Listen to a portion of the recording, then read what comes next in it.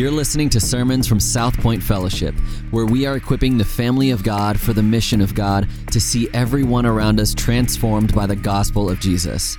For more information, please visit southpointfellowship.org. Amen. All right, good morning. If you have your Bibles, if you want to go ahead and be turning to 1 Corinthians chapter 14. We continue our gifted series this morning. 1 Corinthians chapter 14. So as I was thinking about this lesson, I was thinking about myself as a kid. I don't know if anybody here really just love going to the doctor? Anybody? Absolutely love going to the doctor? I really hated going to the doctor when I was a kid. Like, really, I know everybody says they hated going to the doctor, but I'm telling you, like, literally one time when I was like 10 years old, they were trying to give me a shot, and I fought off the doctor and the nurse and sprinted out the front door of the doctor's office and halfway down the street before my parents caught up with me. Another time when I was a little kid, I think I had a nurse up to about $30 or $40. She was going to pay me if I would just be quiet and let her give me the shot. So, I mean, I really, really passionately disliked going to the doctor, especially if it ever came to getting a shot. I thought that I knew that I really didn't need that shot. But I can tell you one time, another little issue that I had when I was a kid was I was super, super allergic to poison oak, poison ivy. Anybody else in here have that problem? So I was really, really allergic to it. And yet we had like 8 or 9 acres, and my chore was always having to weed eat. And so if you ever weed eated a patch of poison oak or poison ivy and you're allergic to it, you know that it gives this nice little mist and spray all over your entire body, and then you're prone to really get that. So if you've ever had poison oak or poison ivy very bad, this one time I got it literally covering my face, covering every square inch.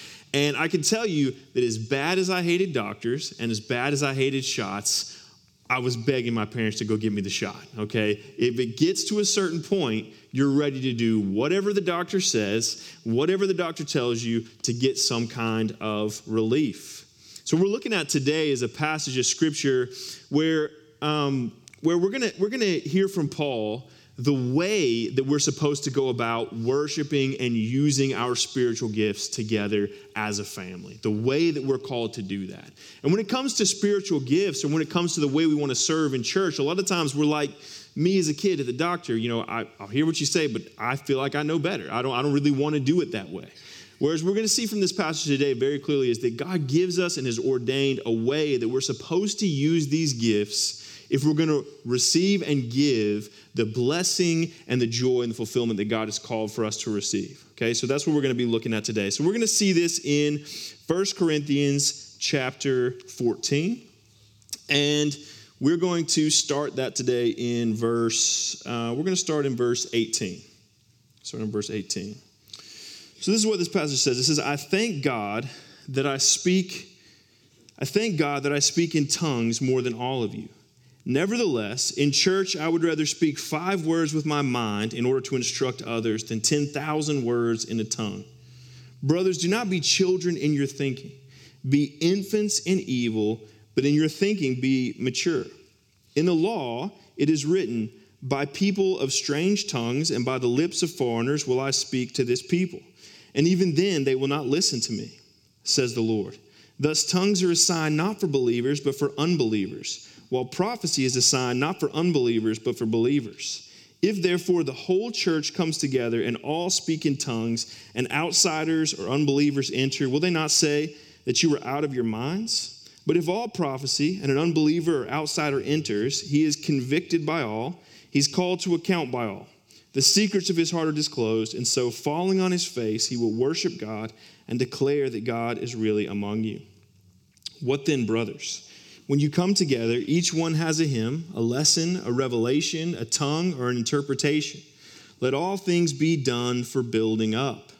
If any speak in a tongue, let there be only 2 or at most 3, and each in turn, and let someone interpret. But if there is no one to interpret, let each of them keep silent in church and speak to himself and to God. Let 2 or 3 prophets speak, and let the others weigh what is said. If a revelation is made to another sitting there, let the first be silent. For you can all prophesy one by one, so that all may learn and all may be encouraged. And the spirits of prophets are subject to prophets, for God is not a God of confusion, but of peace. As in all the churches of the saints, the women should keep silent in the churches, for they are not permitted to speak, but should be in submission, as the law also says. If there's anything they desire to learn, let them ask their husbands at home, for it's shameful for a woman to speak in church. For was it from you that the word of God came, or are you the only ones it has reached? If anyone thinks that he is a prophet or spiritual, he should acknowledge that the things I am writing to you are a command of the Lord. If anyone does not recognize this, he is not recognized. So, my brothers, earnestly desire to prophesy, and do not forbid speaking in tongues, but all things should be done decently and in order. Now, there's a lot going on in this passage of Scripture. Just like church services at Corinth were very chaotic, this passage is a little bit chaotic. There's a lot of stuff that Paul's talking about. There's a lot of stuff going on, but I think we can distill it down to a couple of really clear points that he's trying to make today. And one thing that I would really want to challenge us on is the desire to know Christ and to make him known should drive all believers to use their gifts to build up the church in the way that God has ordained. The desire to know and make Christ known should drive all believers to use their gifts to build up the church in the way that God ordained.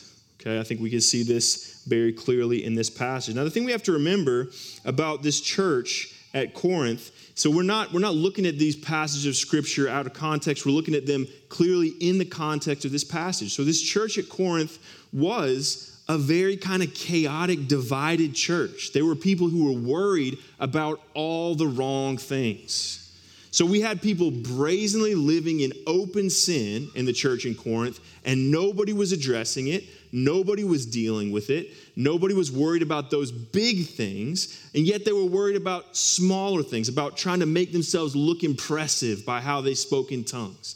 They were worried about these small debates and conflicts and missing the big ideas and the big points. This passage, chapter 14, is tucked right in between two other very key passages that are probably more familiar to you in Corinthians. In 1 Corinthians 13, we have the famous passage on love, and that ultimately we hear faith, hope, and love abide. These three, but the greatest of these is love. So this emphasis on love that Paul brings. And then in chapter 15, we have this incredible display of the gospel and how the gospel is preeminent in everything. And so as we're examining this passage in 1 Corinthians, remember, we're looking at this in context of the big picture of who Paul is talking to, a church that is very divided, where you go to a church service and people are fighting about little things that don't matter. There's no order, there's no control, it's just chaos. Where people are openly living in sin and nobody's dealing with it or addressing it. A church that's very influenced by the culture around them and that is not influencing the culture for the gospel.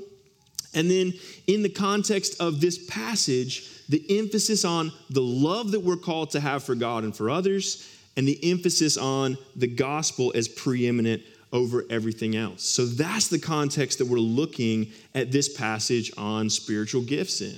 Specifically, this comparison that Paul's going to make between the gift of prophecy and the gift of tongues. And so at the very beginning, we didn't read this passage, but if you look back at the beginning of chapter 14, Paul says, pursue love, okay, connecting to that last passage in 1 Corinthians 13. And he says, and earnestly desire the spiritual gifts, especially that you may prophesy. For one who speaks in a tongue speaks not to men, but to God. For no one understands him, but he utters mysteries of the Spirit. On the other hand, the one who prophesies speaks to people for their upbuilding and encouragement and consolation. So again, we're taking this idea of loving one another, and in loving one another, we're called to use our spiritual gifts to build one another up. So he's drawing straight from this passage on love. The way that we love each other as the body of Christ is to use these gifts that he's given us to build each other up. And he says, and remember, some of these gifts are more important than others. You in the church of Corinth, they've kind of fallen into this problem where they're kind of obsessed with this gift of tongues.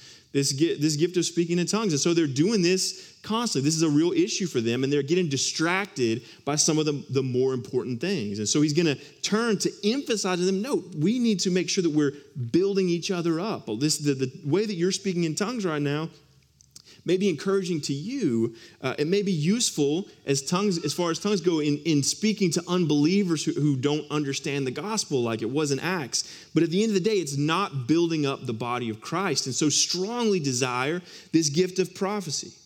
Now, there again, like we mentioned a couple of weeks ago, different ideas about what the gift of prophecy might be. Is that just new revelation from God, or is that preaching? Is that the same kind of thing?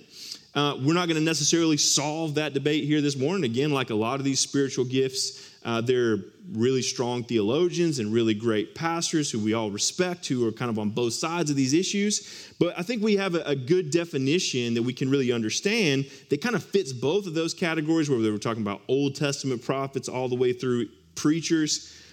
Prophecy can just be proclaiming the words of God for the purpose of building up the people of God. Okay, so when we're talking about prophecy in this context, I think that's a really solid definition for us. Proclaiming the words of God for the purpose of building up the people of God. And so the first thing that we want to see from this passage today is that we're called to spend our time on the clearly revealed word of God. We're supposed to spend our time on the clearly revealed word of God. While there are many things that are difficult to understand, while there are many things that are challenging, while there are many of passages like the passage we're looking at here in 1 Corinthians that can be a little confusing. You know, even someone like Peter says, hey, you reading Paul, he can be very confusing. Okay, so people who spend time literally with Jesus for years can have a hard time understanding some of these things. And yet there are things in the scripture that are very clear, and we know very clearly that these are essential to our faith, and these are the things we should be spending the majority of our time on. It doesn't mean that we can't have questions about the text of scripture as we're reading through it. It doesn't mean that we don't dig into certain less well-known passages of scripture. That's not what we're saying. But what we're saying is that the emphasis should be on those things that God has clearly called us to, has clearly revealed to us. Because here's the thing. What I know is that as believers, it's difficult enough for us to live in light of the scripture and the truth that has been clearly revealed to us. Okay? It's already hard enough to submit to the word of God that is clear.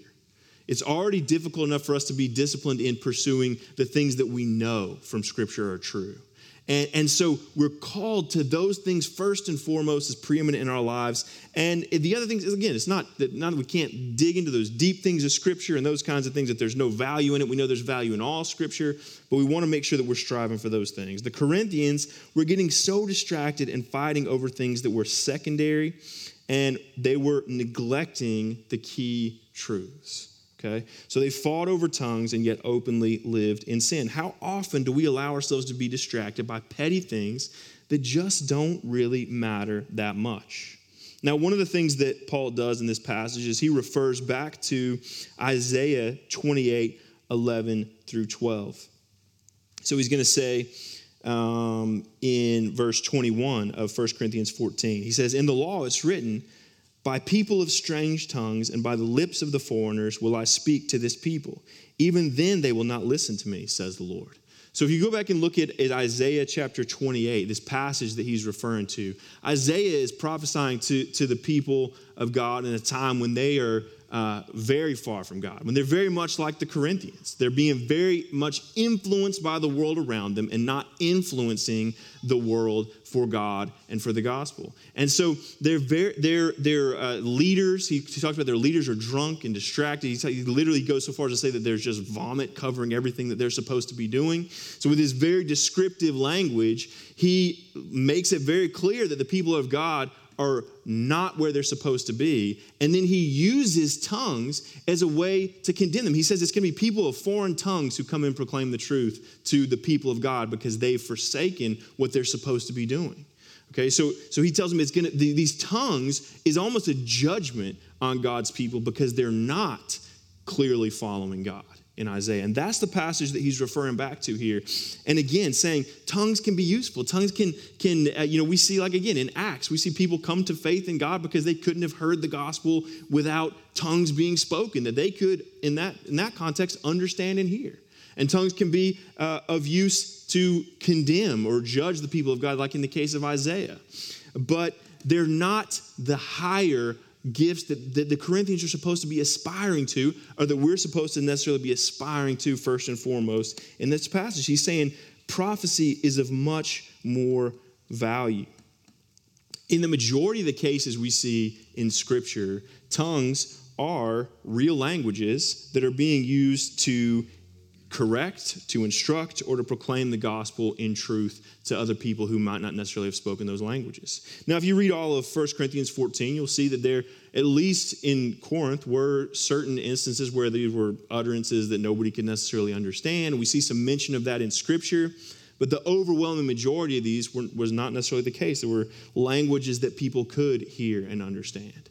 And we see, again, here in the context that Paul's talking about, these were more a sign of judgment on the people of God who were not walking in obedience to God than they were a sign of God's great blessing on people. So he says tongues, they're primarily for unbelievers. Like we said, we see them in Acts as a primary way that they're kind of used. But prophecy, he says, prophecy is a way that we're supposed to build God's people up. And this is what's going to get us to the real heart of what Paul is trying to get at in this passage. So we see contextually, tongues were an issue, a conflict that the people in Corinth were dealing with. But we don't want to make the same mistake the Corinthians were doing and get so bogged down in some of these side details that we miss the heart of this passage. And the heart of the passage, the point that we're trying to make here is that God has called us to use the gifts that he's given us to build up the church. Okay? A lot of stuff that we see here in Corinthians, a lot of stuff that we're not trying to avoid, not trying to get away from conflict and all the. But again, we don't want to make the same mistake that the Corinthians were making and miss the big point. And the big point is God has given us gifts to encourage each other and to build up the body of Christ. That's the point that he's trying to make in this passage. So we look at verse 25 for just a second. He says, the secrets of his heart are disclosed, and so falling on his face, he will worship God and declare that God is really among you. The clearly proclaimed word of God drives people to worship God and not focus on petty things that don't really matter that much. The clear teaching of Scripture is going to drive us to worship the Creator. It's going to drive us to worship and praise the one who's given us the gifts and not to focus on how special we are because we have the gifts. So we have to ask ourselves, do the things that our mind focuses on when it comes to the Word of God, when it comes to the church, the things that we ponder, the things that we study, the things that we talk with other believers about, are those things that are driving us to our knees in repentance and to awe and worship and love of our Savior? And if not, we have to ask ourselves if we're not focused on the wrong things. The things that we care about, the things that we read about when it comes to the things of God, the things that our minds and hearts are drawn to in Scripture, are those the things that are going to be drawing our hearts and the hearts of others to worship God and to desire Him and to know Him more and to love Him? Are they the things that drive us to repentance and to ask forgiveness of our sins? Or are they things that drive us to glorify ourselves or cause division amongst other believers? Because here's the reality. Unfortunately, what happens a lot of times with churches, and especially churches like ours that I believe are probably more than a lot of churches committed to the Word of God and to studying God's Word, sometimes it becomes easier for us to focus on these side issues because we don't want to deal with what God is calling us to, with the way that the Spirit is convicting us of our own sin.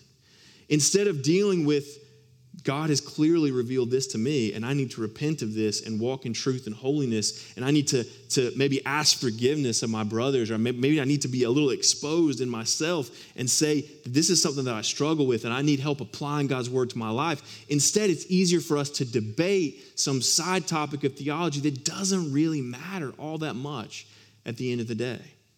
So we have to make sure that we're not falling into the trap of worrying about secondary things over worrying about the clear teachings of Scripture. I had a an uncle when I was growing up. An uncle who was just a real macho, manly man, didn't really talk a whole lot, strong, silent type, Never heard him say like, oh, I love you or something like that. That was just not in his vocabulary. But when I was like in middle school and high school, he would always just pull me or one of my brothers aside and he would just give us $20 or something like that. And I always thought, man, that was the coolest thing. Now at the time, I was super excited about what I could do with that $20. That was worried about that gift that he was giving me. But looking back at that in retrospect, I just really appreciate the fact that this is him. He's saying, I love you. This is him saying, I care about you. I'm trying to help you out. I appreciate him as a person far more than I appreciate the gift that he was giving me. And so we as believers a lot of times have to make sure we're not getting too caught up in what God is giving me and not loving God for who he is. Loving our Savior for who he is. The gifts are supposed to be given to us to drive us to worship God and to encourage other people to worship God and glorify him, not to glorify ourselves and to give us pride in what we have. It's not about the gift, it's about the giver of the gift. Second thing we can see from this passage is that we're called to look to the body of Christ for peace, comfort, and edification in the Word of God. Look to the body of Christ for peace, comfort, and edification. Okay, a couple of things in this. So the original kind of title that we planned out months ago for this was supposed to be, how can you get the most out of church? And even Pastor Jeff and I were talking before the service. I don't really love that title that much because that's not the way we necessarily really want to think about it. Unfortunately, that's the way a lot of people in America think about church a lot of times. How do I go pick a church that I can get the most out of, okay? But I also feel like me not liking that title has to do a little bit with my own lack of a desire to receive what God wants to give me through the church, how he wants to build me up and use other people in the church to build me up. Because we have this idea in America especially that we need to be self-sufficient, that we need to do things on our own, that I need to be able to hear what God says to me in the Bible and do it without help from anybody else. And if those other people need help, that's okay, but I don't need that. I'm strong enough, I'm smart enough, I'm mature enough to handle all this stuff by myself. And I definitely feel like I have that attitude a lot of times. And it's taken me a lot of years to see how important the body of Christ is in my spiritual growth and what God's trying to do in me, okay? So we have this idea of, shouldn't I just look to Jesus? Isn't just the word of God enough for me? I can just get off with my Bible, hear what God has to say to me. But this is wrong. Remember what we talked about at the beginning with the doctor. So we don't always like what the doctor tells us we're supposed to do to fix the problem, but he's doing that for our good. He's doing that to help us. And God has laid out clearly in Scripture how we're supposed to function as believers and as disciples, and essential to that is the body of Christ. The body of Christ is not something that's just kind of an add-on to our faith. It's not something that's just sort of there if you need it. People describe it sometimes as the church is supposed to be a hospital for sinners. We're like, well, I don't need a hospital. I don't need that. I'm good. I'm strong. I'm mature. Okay, but all of us need it, and God has made that very clear in Scripture. It's not optional. We're called to go and give of the gifts that God has gifted us with, and to encourage others and to help edify them. But we're also called to be edified, to be built up, to be encouraged. The thing is, none of us have all of the spiritual gifts. There's nobody that's just perfect in every single way other than Jesus. The reason the body of Christ is plural is because no person can live up to who Jesus is and what he is and what he did. But together, we're able to be the body of Christ incarnate. And we're able to be that for each other. We're able to help each other in those ways. And so there's no person in this room, if you're a believer, that doesn't have some kind of a gift to give to this body, and there's no person in this room that doesn't need something that someone else in this body can help to give to them, okay? Every single one of us needs each other. That's so essential. And as people who believe in a sovereign God, a God who's in control, we believe that he has brought us to this place, even if just for today, for some reason. He's united those of us who are partners here for a reason to build up the body of Christ here. And we're called to be a part of that, to be using the gifts that he's given us and to be receiving from others the edification that he's given us. And this is important because I think a lot of us, we're like, well, I don't need anything from anybody else. But one of the ways one of the reasons why a lot of people may not be able to use their gifts that they're called to use in the church is because we're not making ourselves vulnerable enough to receive what other people can give us. People don't know the struggles we're going through. People don't necessarily know our sin issues or our anxiety or our fears. And so they're not able to encourage, or they're not able to give, or they're not able to speak truth into our lives. It takes being open. It takes being vulnerable. It takes a lot of things that a lot of American Christians and a lot of Americans in general are just not really open to right now. And yet as believers, we're called to be. And this is the way that God has ordained for his people to be and for his church to be. These are the means that he has given us. In Corinth, they were fighting about tongues and focused on that, and were living just in open and blatant sin. The point here, though, is not about tongues and the way we're supposed to properly use those and things like that. We could proof text this passage and use it to prove one side or the other about a tongues issue or a tongues debate. But that's not the point that Paul is trying to make here. We know that because he tells us what the point is, and it's not about tongues. The point is we're supposed to be using the gifts that God has given to build up and edify the people of God. All things are done for building up. If tongues are not building up the body of Christ, then be quiet, okay? If tongues if it becomes all about tongues and my ability to speak those, then it's not about Jesus and glorifying him anymore. And that's not what it's all about. We don't want to be caught up in these things. And again, it's not just about tongues. It could be anything. It's sometimes easy for us because, tongues is not a big deal here in our church. So it's easy for us to kind of, throw off on that and be like, those people who speak in tongues are so silly. Why would they do things like that? But we all have our own little petty things that we get distracted by. We have our own. We have our little intense debates and arguments that we want to get into, and then we can go off in, and they can be fun sometimes. But at the end of the day, we don't want to be so distracted by those things that we're not doing the real ministry of growing in our faith and encourage each other and building up God's family and building up God's church. So here's the qualification for all spiritual gifts in their proper use. Are they encouraging and helping other believers and pointing them to Jesus? If so, wonderful. Are they about your ego and pointing others to yourself and how good you are and how amazing you are? Then stop. Okay? This is the clear message that we see in a passage like this. The giftings that God has given us, the giftings that he's given us through the Spirit are about building up the body of Christ and encouraging other believers. So there's two big implications from all of this. First of all, you are called to use your gifts to build up the church and other believers. You're called to that. Every single person is called to that ministry. Many of you have taken a spiritual gifts assessment. I told you the first Sunday on the gifted, talk to people who know you. Talk to people who you've ministered alongside in the past, or talk to people who know you the most, your spouse if you're married. Talk to people who know you the most, your parents. Find out what they say about your giftedness, because a lot of times they'll have better insight than a survey or a form. But fill out the survey and use that as a reference point as well. Use that as a way to think through the ways that God might have gifted you. And here's the thing, then you may get involved in that and be like, that was wrong. That is not the way that I'm gifted. Or you may get into something and realize, man, this is exactly what I'm called to do. Okay, it may not have seemed like that was what you were supposed to do at all. And yet God has gifted you in that way. But at the end of the day, you're called to use those gifts that God has given you to build up the church and other believers. So are you doing that?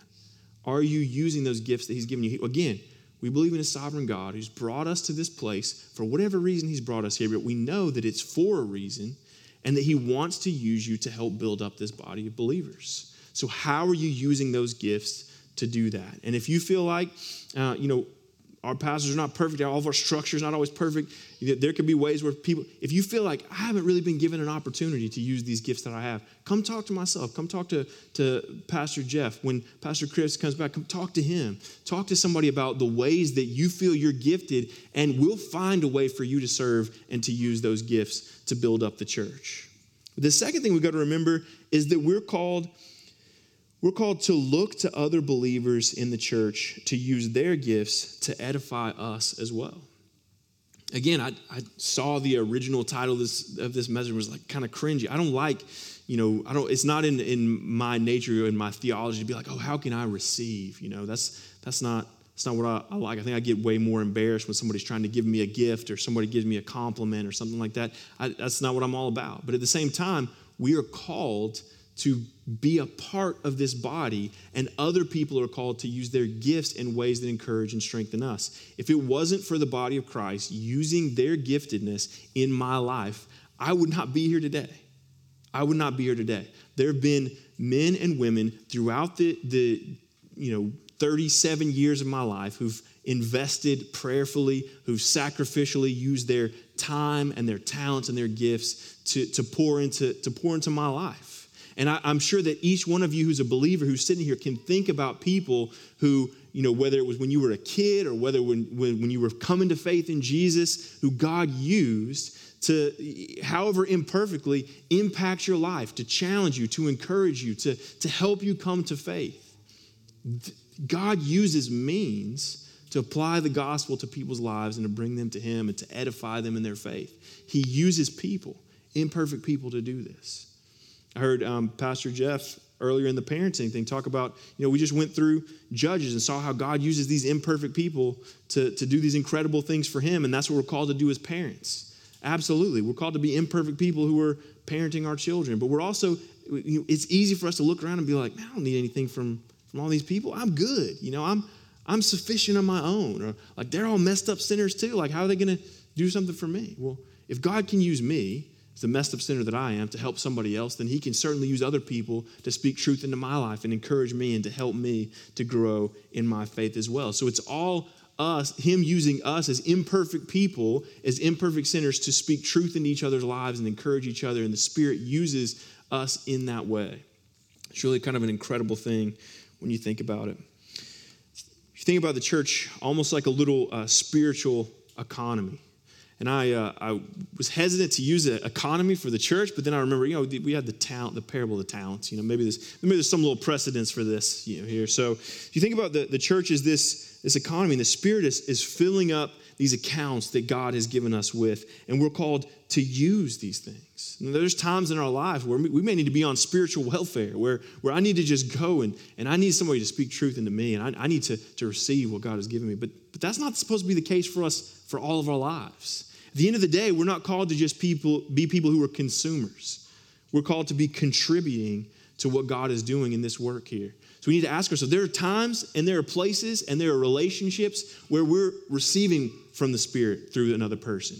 But there need to be as well times where we're contributing to what God is doing and what His mission is. So we don't want to be just a drain on the spiritual economy of this church. We want to be people who are contributing to what God is doing and what He's trying to accomplish through this people in this place.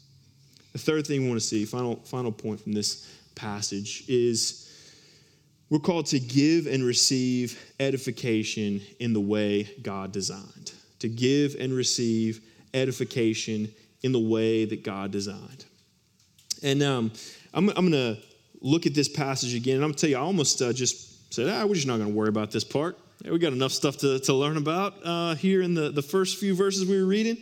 But we're just going to go through this, and again, we're going to try to put into practice some of the things that we've been learning so far. So let's do this. So we're going to pick up in verse 33. For God is not a God of confusion, but of peace. As in all the churches of the saints, the women should keep silent in the churches, for they are not permitted to speak, but should be in submission, as the law also says. If there's anything they desire to learn, let them ask their husbands at home, for it's shameful for a woman to speak in church. Or was it from you that the word of God came? Or are you the only ones it has reached? If anyone thinks that he is a prophet or spiritual, he should acknowledge that the things I am writing to you are a command of the Lord. If anyone does not recognize this, he is not recognized. So, my brothers, earnestly desire to prophesy, and do not forbid speaking in tongues, but all things should be done decently and in all order. So let's jump into this passage with 2 feet. So when interpreting a touchy passage like this passage, we're going to remember 3 key things. First of all, humility. Okay. First of all, we want to come to a passage like this with humility, especially for somebody like myself. there are people way more qualified and who've spoken way more eloquently than I ever can on this issue. And you can find all that information online in many different varieties and forms. And so feel free to look those up and email those things to me after this service. That'd be totally fine. So we want to have a little sense of humility about this. But we also want to look, again, like we were saying at the beginning of the passage, at both the immediate context and the overall biblical context of a passage like this. And because of that, we know a few things. First of all, we know that there were specific problems that the Corinthian church was facing. We've already talked about those. They were disorderly, they were divisive, they were focused on the wrong things. And that's actually the kind of the point that made me decide to go ahead and go through this verse anyway, because we have a really good opportunity right here to practice what we're trying to put into place, to not get so distracted by a secondary issue that we miss the most important truths, okay? So that's the first thing that we would say, because the reality is that there are really good theologians who, like with this passage, believe in a lot of different things. The second thing we want to understand is the context of all Scripture. So we know very clearly that God uses women in some incredible ways throughout Scripture.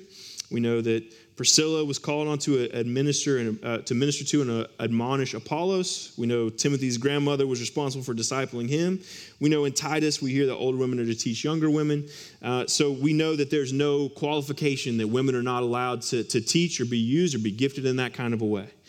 So what we see here very clearly, and so looking back again at the context, the key for us to remember, whether you are, wherever you end up standing on the specifics of this passage, we want to make sure we remember two things. First of all, God is not a God of confusion, but of peace. And the very end of this, but all things should be done decently and in order. What's the point that Paul's trying to make in this passage? The point that he's trying to make in this passage is that there's a lot of chaos and confusion in the church at Corinth. And the issue is the disorder, the issue is the chaos, and he's correcting that chaos. God has ordained men to be elders and to have that spiritual role. He's ordained husbands to be the spiritual leaders of their household, and that order is getting imbalanced in the church at Corinth. And it's leading to chaos and it's leading to confusion in this place. And he's admonishing them for getting out of order from what God has called and what God has ordained. And so we're called to give and receive edification in the way that God has ordained. There are limits. There are rails that this train is on, okay? And so he's laid those things out for us in Scripture, and we're called to submit to those things. I like to think about it. I love basketball. My wife and I both coach basketball a lot. And if you've ever coached any team of kids that are really young, like just starting out into a game, it can be chaos, all right, because they don't know the rules. All right, so you're coaching in basketball a group of 5 and 6 year olds. You're not gonna get a lot done. Okay, they're gonna be throwing the ball all over the place. They're going to be tackling each other because they don't know they're not supposed to be fouling each other. And, maybe the game ends, 4-2 or something like that. It's not a lot of fun to watch unless you're a parent. And a lot of times not even as a parent or a coach. But it's chaotic because the thing is the rules help people to function in the way that a way that ends up becoming very beautiful. The rules help us to make this thing work. And that's the way that God is, when he's ordained an orderly way for things to function, the way for things to happen, the way that he's designed things, when it's functioning in the proper way, it's a beautiful thing. These rules are not to keep people in subjection. These rules are not to keep people or prohibit people from the way they're supposed to serve. It's supposed to allow the Spirit to move and to function in the body of Christ in a beautiful way. And that's the way that we're called to think about these directives that he's given us in this passage. So we're called to use these gifts to give and receive edification in the way that God has ordained and the way that God has designed in Scripture. So like I was saying, it's a perfect opportunity then for us to really practice what we were learning in the beginning part of this, to focus on the main idea and the main point. And the main ideas and the main stress that he has in all of this is that there's going to be things that we have disagreements on. There's going to be things that we have debates about. There's going to be differences on the role of tongues in the church. on whether that gift continues or doesn't continue. There's going to be differences that people have on the roles of women in the church and the extent and amount that women are able to teach and preach from the church. These things come from Scripture because they're talked about in Scripture, and so those questions are going to be constantly arising and needing to be dealt with. But he's saying what we need to do is we need to consider the main points. First of all, like we said, chapter 13, love, the love that we have for one another. And then chapter 15 as well. We didn't read this at the beginning, but I want to just read the first few verses of chapter 15 at this point, just to show us that what all this is pointing towards. He says in chapter 15, "Now I would remind you, brothers, of the gospel I preached to you, which you received, in which you stand, and by which you are being saved, if you hold fast to the word I preached to you, unless you believed in vain. For I delivered to you as of first importance what I also received, that Christ died for our sins in accordance with Scriptures, that he was buried, that he was raised on the third day in accordance with Scriptures." And he goes on to just kind of lay out and detail the gospel right there. So there's a danger in a passage like this of doing exactly what the Corinthians were doing and obscuring the important things to worry about and get sidetracked by the secondary things. And we see it in churches all the time. So we want to make sure that that's not what we're doing. It doesn't mean that issues about tongues are not important. It doesn't mean that the role of women is not important in the church. These things are important. But we don't want to obscure the important things, the most important things, the gospel of Jesus Christ, the love that we have for one another. So faith, hope, and love abide, but the greatest of these is love. I delivered to you as of first importance what I also received, that Christ died for us. These are the keys. So there's some applications today as we wrap this up today. So a few applications. Is there anywhere where you're building yourself up at the expense of building the church up? Is there anywhere in your life where you're building yourself up at the expense of building the church up? Okay, or are you trying to use the gifts that you have or the strength that you have to make yourself look good? Or are you trying to build up the church of God? So think about those giftings that you have and how you're using those things. Another one of the key passages in this text is in verse 20. He says, "Brothers, do not be children in your thinking. Be infants in evil, but in your thinking be mature." I love that kind of metaphor there. Be infants in evil. So I want to ask that question. Are you an infant, or like many of us, you advancing right through the teenage years into full-grown adulthood in evil? Where are we in evil in our lives? We should be infants. We should be naive when it comes to evil, but mature in knowledge of God, mature in our faith. So are you growing and maturing in godliness or evil? Which one are you maturing in? Which one are you getting better in? What are those areas where you have become mature in evil, and how can you confess and repent of those and turn to God?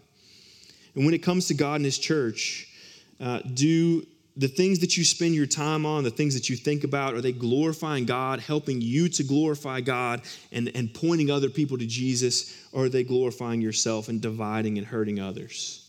I had a nice little, I don't know if we can see this, I had a nice little sketch that I drew out here. I don't know if you can see that very well, but I was trying to draw visually what I thought about this passage here.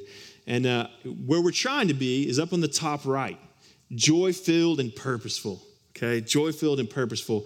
And so that's going to be correlating to the time spent focused on Christ and his word and the time spent uniting with the body of Christ. And we've got a couple of ways that we can kind of fall into error with this, I think we see from this passage. We can